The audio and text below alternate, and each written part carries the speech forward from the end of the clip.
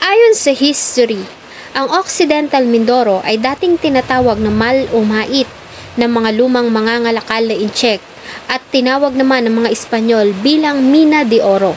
Salitang Espanyol ang ibig sabihin ay minahang ginto. Tulad ng ibang mga lalawigan, ang Occidental Mindoro ay dinarayo ng marami dahil sa taglay nitong kagandahan. Gaya na lamang ng Apo Reef, ang pangalawa sa pinakamalaking coral reef sa buong mundo. Pumapangalawa ito sa Great Barrier Reef ng Australia. Dito din matatagpuan ang tamaraw o Bobolus mendorensis. Alam nyo ba na tanging sa aming lalawigan lamang matatagpuan ang tamaraw at wala kang makikita nito kahit saang bahagi ng mundo? Ang kwento po ng aking tatalakayin ngayon ay malapit sa aking puso dahil sa ang biktima ay aking kababayan at tulad ko din ay mag-aaral ng Occidental Mindoro State College ng San Jose Occidental Mindoro. Ilang buwan na rin na mainit na pinag-uusapan ang naging masakit na kamatayan ng isang BS Architecture student mula nang matagpuan ang wala ng buhay nitong katawan sa loob ng inuupahang apartment noong June 30 taong kasalukuyan. Samahan niyo po akong balikan ang mga naging pangyayari sa ginawang investigasyon sa pagkamatay ni Eden Joy Villacete.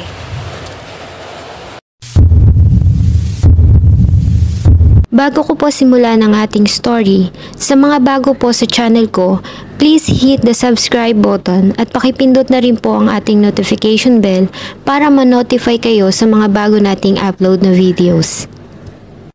June 30, 2023 ay natagpuan ang wala ng buhay na katawan ni Eden Joy Villacete sa kanyang inuupahang apartment sa Barangay 7, San Jose Occidental, Mindoro. Si Eden Joy ay residente ng Panganiban Street, Barangay Poblasyon sa Kalintaan na may 33.2 kilometers na layo mula sa San Jose kung saan si Eden Joy nag-aaral.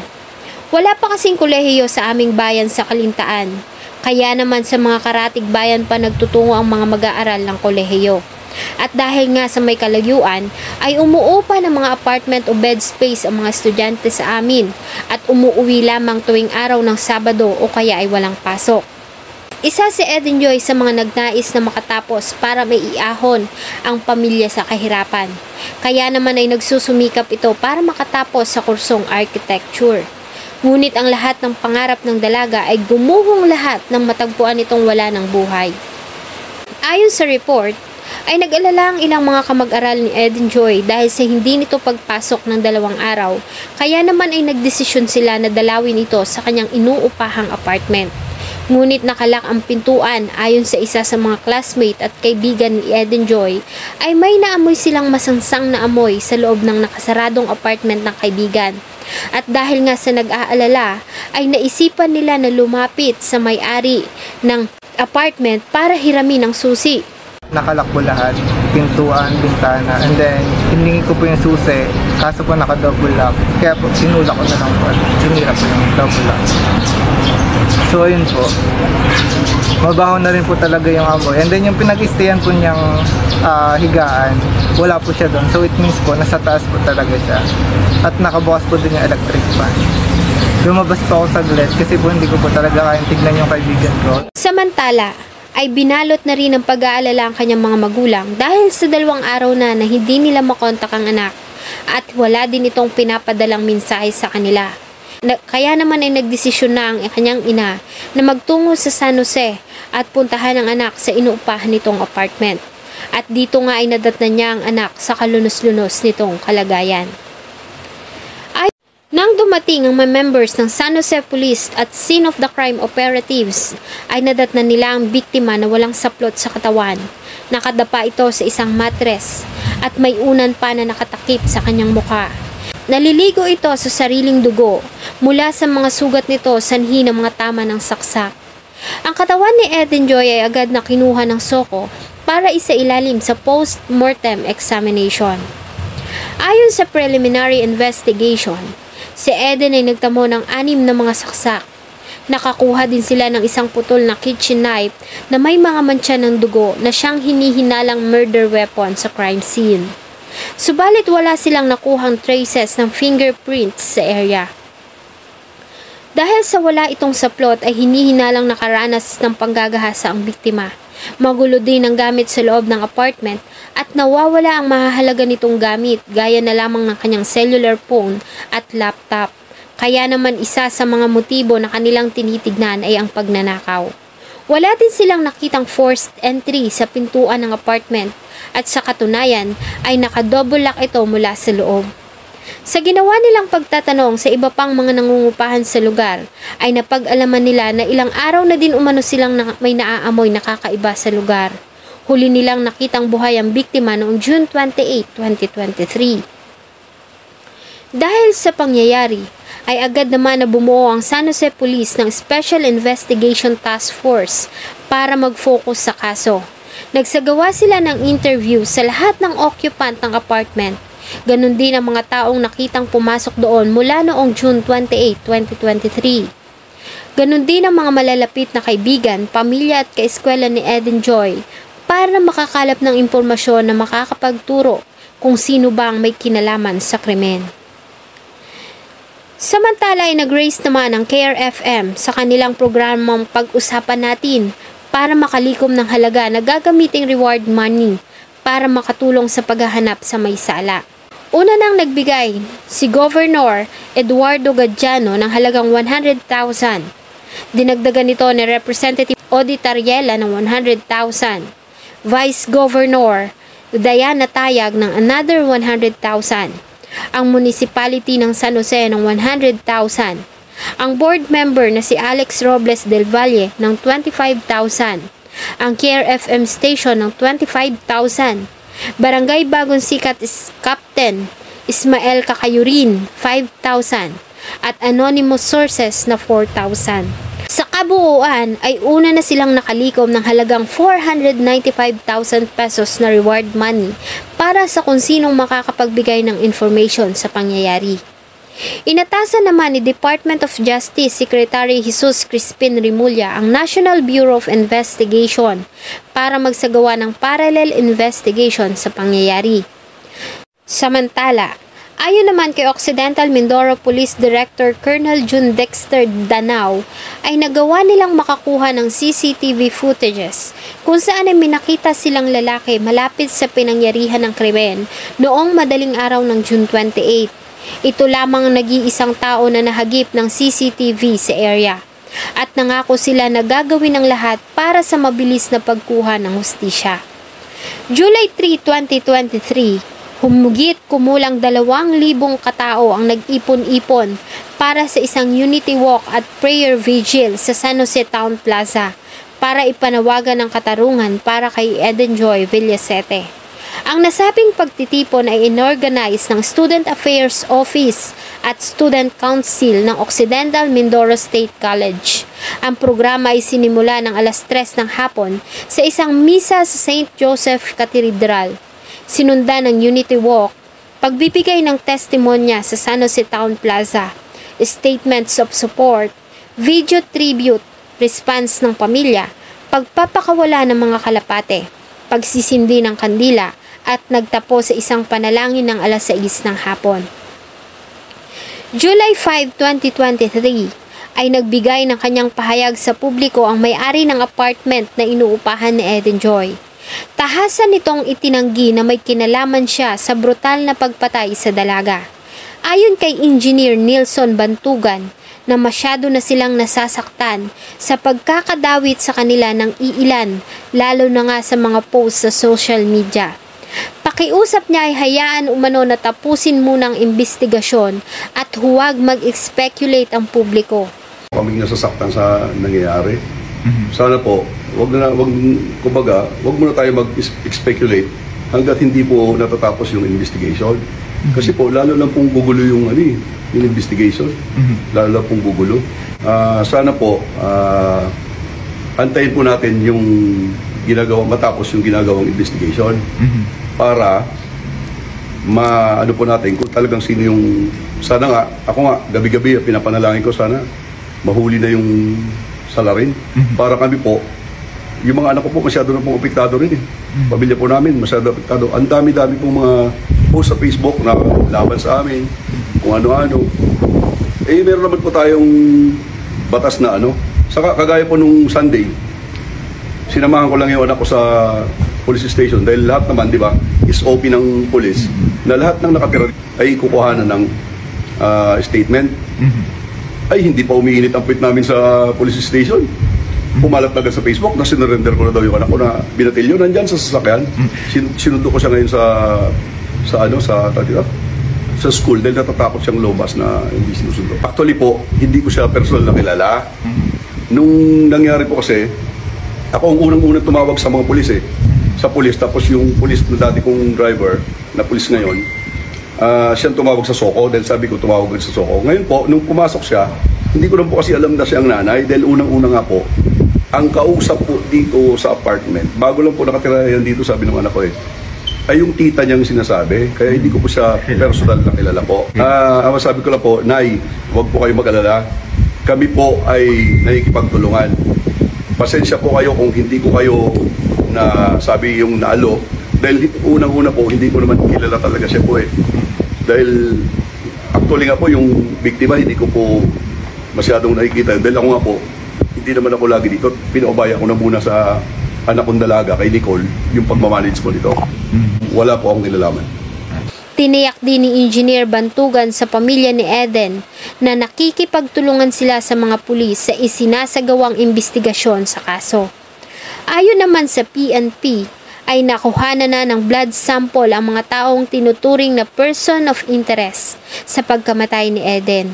Ang nasabing mga sample ay kanila nang ipinasa sa laboratory para i-match sa mga patak ng dugo na nakita sa isang bakanting apartment sa likod ng pinangyarihan ng krimen.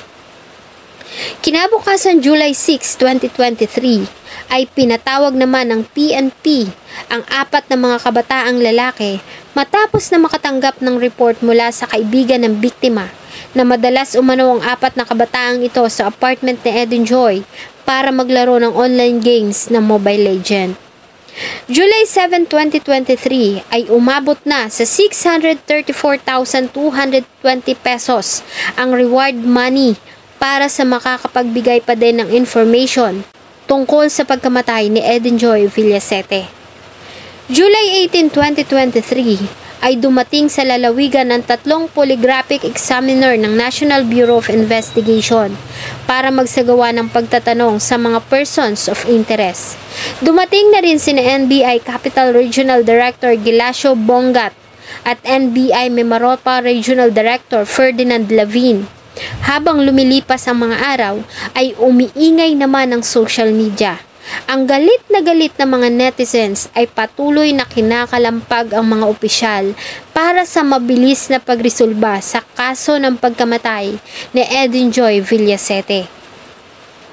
Hanggang sa sumapit ang July 21, 2023 ay naglabas ng ulat ang pulisya na nadakip na ang taong hinihinalang may kinalaman sa pagkamatay ni Eden Joy. Kung matatandaan, ay una na nilang ipinaalam sa publiko na may isang lalaki ang nakuhanan ng closed-circuit television ng madaling araw ng June 28, 2023 malapit sa inuupahan ni Eden.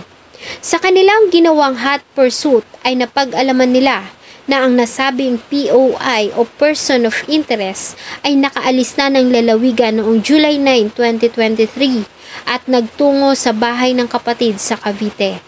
At dito nga ay kusa itong isinuko ng kanyang ina.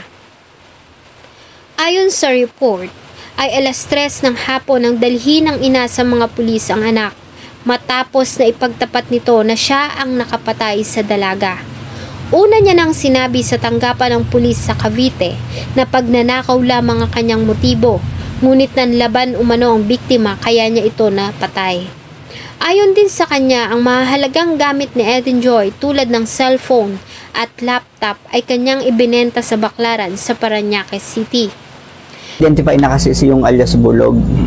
So, nilocate namin siya. Ako yung naglocate sa kanya.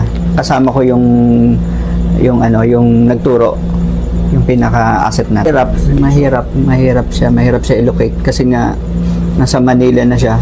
Tapos palipat-lipat siya, napunta ng Manila, ng Pasay, ng Baclaran, hanggang nung huli na abutan namin siya sa Cavite. Kasi yan nung July 10 kasi, merong nag-execute ng affidavit ng confession din. Yun na yung sinasabi niya na pinsan niya. So nung nakuhanan yun ng salaysay ng San Jose Police Station, nakuhanan siya. Lumabas doon na nag-confess nga daw sa kanya yung pinsan niya na nagngangalang itong ang itong ang umamin. So nung nagkaroon kami ng meeting, yung SITG, yung Special Investigation Task Group ng Occidental Mindoro Police Provincial Office, na yung kami sa CEDG, kami po ang vice chairman, yung hepe natin, si Major Nakar. Nagkaroon kami ng tasking na i-locate kung sino ba yung umamin na yan, na sinasabing gumawa ng krimen. So doon nagsimula lahat to yan. Tapos nakalagay din doon sa affidavit nung pinsan na itong tao nga na to lumabas ng gantong oras nang nakabike. Ang ginawa namin, nag-backtrack kami, naghanap kami ng mga CCTV video na kung may tao nga ganon. Kasi yung statement niya kasi, although nag-statement siya, nag-confess siya na ganon, yung pinsan, siyempre hindi naman natin malalaman kung totoo yun kung hindi natin i-counter. So nung kinunter namin, totoo nga na mayroong nakabike na ganong tao at ganong oras na sinasabi niya. Kaya lang, kung yung CCTV nga medyo malabo, medyo blurred, hindi natin makilala kung sino yon. Pero ang isa lang yung sigurado doon na merong tao na ganon yung ginagawa, na pumunta doon sa lugar na nakabike. So doon nagsimula yung lahat. Tapos yung ating si Major Nakar,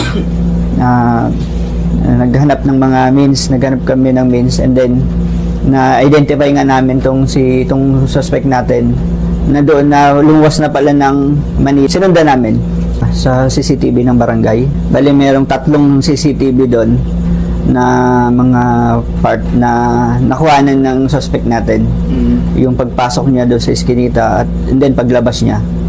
Tapos sa ibang mga lugar may nakuha pa kami mga CCTV din na nagko-confirm na siya nung gabi na yon, yung route niya, yung maruta niya na nasundan namin hanggang pag-uwi. Sa ibinigay na extrajudicial confession ng suspect, ayon sa kanya, ay nakainom siya ng araw na mangyari ang krimen. Galing umano siya sa bahay ng isang katropa na hindi na niya pinangalanan. Sakay ng bisikleta na hiniram niya sa pinsan ay pauwi na sana siya sa tinitirhan sa Pag-asa San Jose Occidental Mindoro nang mapadaan siya sa lugar kung nasaan ang apartment ng biktima. Ayon sa kanya ay pumasok siya sa silid ng biktima mula sa bukas na bintana sa tabi ng bagong gawang laundry shop. Pagpasok sa loob ay nadatnan niya ang dalaga na mahimbing na natutulog. Kinuha niya ang laptop at bag ng dalaga na nakalagay sa lamesa bago niya kinuha ang cellphone sa kamay ng natutulog na si Eden. Ayon sa kanya ay pagnanakaw lamang talaga ang kanyang motibo nang pasukin niya ang silid. Ngunit hindi pa umano siya nakakalabas sa bintana ay nagising na si Eden Joy. Sumigaw umano ito kaya naman ay mabilis niyang tinakman ang bibig nito. Dahil sa panlalaban ni Eden ay dito niya na ito inundayan ng saksak gamit ang kutsilyo na nakuha niya din sa loob ng apartment. Sinabi din ito sa interviewer na hindi niya magawang ipaliwanag ng maayos ang mga pangyayari dahil sa blanko na ang kanyang isip na gawin niya ang krimen at hindi na niya maaalala ang ginawa. Ngunit sinabi niya na alam niya na ginahasa niya ang dalaga.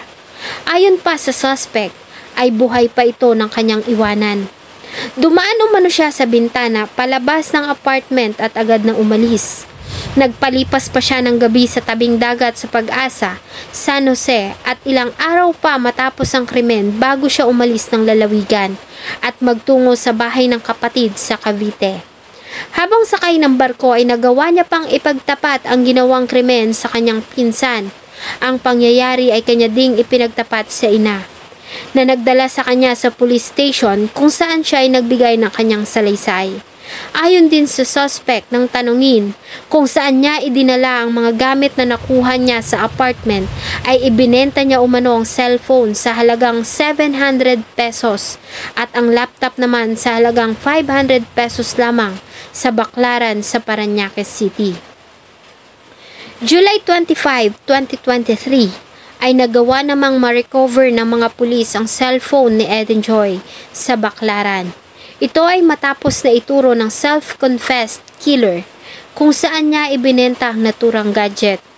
Dahil dito ay muling ibinalik ang suspect sa lalawigan para harapin ang kanyang ginawang pagkakasala. Sa kabila ng ginawang pag-amin nito sa ginawang pagpatay ay tumanggi ang pamilya ni Eden Joy sa alok ng Philippine National Police na isampa ang kaso laban sa suspect noong July 26, 2023. Nagtungo ang ilang matataas na opisyal ng Occidental Mindoro Provincial Police Office sa pamilya ni Eden para kumbinsihin ang mga ito na pirmahan ang complaint affidavit at maisampa na ang kaso sa piskalya. Pero sabi ng pamilya ay kailangan daw munang isailalim sa forensic examination ng cellphone na na-recover ng mga pulis sa Baclaran. Sa pamamagitan kasi ng forensic examination ay malalaman kung ito ba ang tunay na cellphone ng biktima at kung sino ang mga nakausap nito. Sakaling magpositibo sa forensic examination ang naturang cellphone at mapatunayan na pag-aari ito ni Eden Joy ay saka pa lamang umano sila papayag na magsampa ng kaso. Hiniling din ng pamilya na isailalim sa polygraphic examination ang self-confessed killer para malaman kung nagsasabi ba ito ng totoo. Yung cellphone po kasi na na-recover doon is nanggaling mismo doon sa pinagbentahan niya ng unit. So nung pumunta ang respondent kasama ang team natin ng CIDG, is yan yung inabot nila. Pero anyway, isa-subject din naman natin yan sa forensics to determine. July 29, 2023, sa ikalawang pagkakataon ay muling tinungo ng mga pulis ang pamilya ni Eden Joy upang hikayatin na pumirma sa complaint affidavit upang maisampa ang kaso sa piskalya laban sa self-confessed killer. Ngunit muli itong tinanggihan ng pamilya sa ikalawang pagkakataon. Dahil sa tila hindi sila kumbinsido na ito nga ang pumatay at nais umano nilang makasiguro na hindi lamang ito fall guy. August 4, 2023 ay formal na nagsampa ng kasong panggagahasa at robbery with homicide ang San Jose Philippine National Police sa Provincial Prosecutor's Office laban sa hawak nilang suspect na si alias Bulog. Naging palaisipan naman sa pamilya ng biktima kung bakit hindi isinama ng mga pulis ang umano'y cellphone ng biktima bilang ebidensya. Tanging ang salaysay lamang ng self-confessed killer at bag ng biktima ang prinisinta na ebidensya sa pagsasampa ng kaso. Ito umano ay marahil sa hindi pa lumalabas ang resulta ng forensic examination sa nasabing gadget. August 18, 2023, sa pangatlong pagkakataon ay pumirma na sa complaint na affidavit ang ina ni Eden Joy laban sa suspect. Ito ay matapos na makumbinsi ng mga pulis ang mga ito dahil sa lumabas na resulta ng DNA test kung saan ay nagmatch sa kinuhang sample sa biktima at sa suspect na pinangalanan nila na si Jovenel Miranda Kakayuran alias Bulog, 28 years old na naninirahan sa Pag-asa San Jose Occidental, Mindoro at doon ay nagtatrabaho bilang isang kargador. Ang suspect ay nahaharap sa kasong rape and robbery with homicide at kasalukuyang nakadetain sa San Jose Police Station habang naghihintay ng mga pagdinig. Naglabas naman ng pahayag ang Philippine National Police na hindi sila makikialam sa pagbibigay ng reward money. Ito umano ay kanilang ipapaubaya na lamang sa pribadong sektor. Si Eden Joy Villacete ay dinala sa kanyang huling himlayan noong July 1, 2023 sa Kalintaan, Occidental, Mindoro. Si Eden Joy ay nasa ika-5 taon na niya sa kolehiyo at magtatapos na sana ngayong taon sa kursong architecture. Si Eden ang inaasahan ng pamilya na unang magtatapos at tutulong sa kanila para makaahon sa hirap ng buhay. Hanggang ngayon ay patuloy pa rin na nananawagan ng pamilya, kaibigan at nagmamahal kay Eden Joy para sa hustisya. Salamat po sa inyong patuloy na pagtangkilik ng atin pong mga videos. Huwag niyo pong kalimutang mag-iwan ng salubin at suggestion sa atin pong comment section. Thank you so much po and see you in my next video. Our bodies come in different shapes and sizes, so doesn't it make sense that our weight loss plans should too? That's the beauty of Noom. They build a personal plan that factors in dietary restrictions, medical issues, and other personal needs so your plan works for you. Noom doesn't restrict or shame when you want to treat yourself. Their flexible program focuses on progress instead of perfection. You don't have to give up carbs or anything. And with their daily lessons, you can learn something new about your food choices every day. After just a few days of using the app, I learned how to recognize cues for overeating and how to choose the right foods to feel full. Stay focused on what's important to you with Noom's psychology and biology-based approach. Sign up for your trial today at Noom.com. That's Noom.com. And check out Noom's first ever cookbook, The Noom Kitchen, for 100 healthy and delicious recipes to promote better living. Available to buy now wherever books are sold.